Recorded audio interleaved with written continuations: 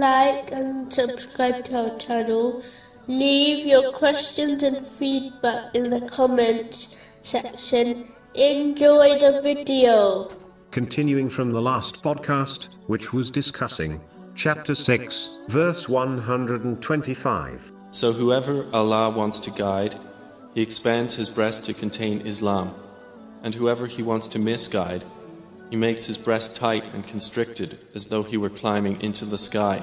Specifically, it was discussing the importance of adopting a stubborn, sinful attitude. Allah, the Exalted, covered the hearts of some of the non-Muslims of Mecca as they adopted this type of argumentative mentality. Chapter 4, verse 155.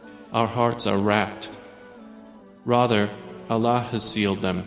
A Muslim should not behave as if they already possess all the answers, as this only leads to the bias mentality discussed. A Muslim should therefore adopt an open mind and accept the truth when it is supported by strong evidence, even if it is from someone they dislike. This applies to worldly and religious matters. Moving on to chapter 6, verse 126. And this is the path of your Lord, leading straight. This path is none other than the traditions of the Holy Prophet Muhammad, peace and blessings be upon him. All other paths to Allah, the Exalted, are closed except this path. In fact, the forgiveness and love of Allah, the Exalted, is not possible to obtain without his traditions. Chapter 3, verse 31. Say, O Muhammad, if you should love Allah, then follow me.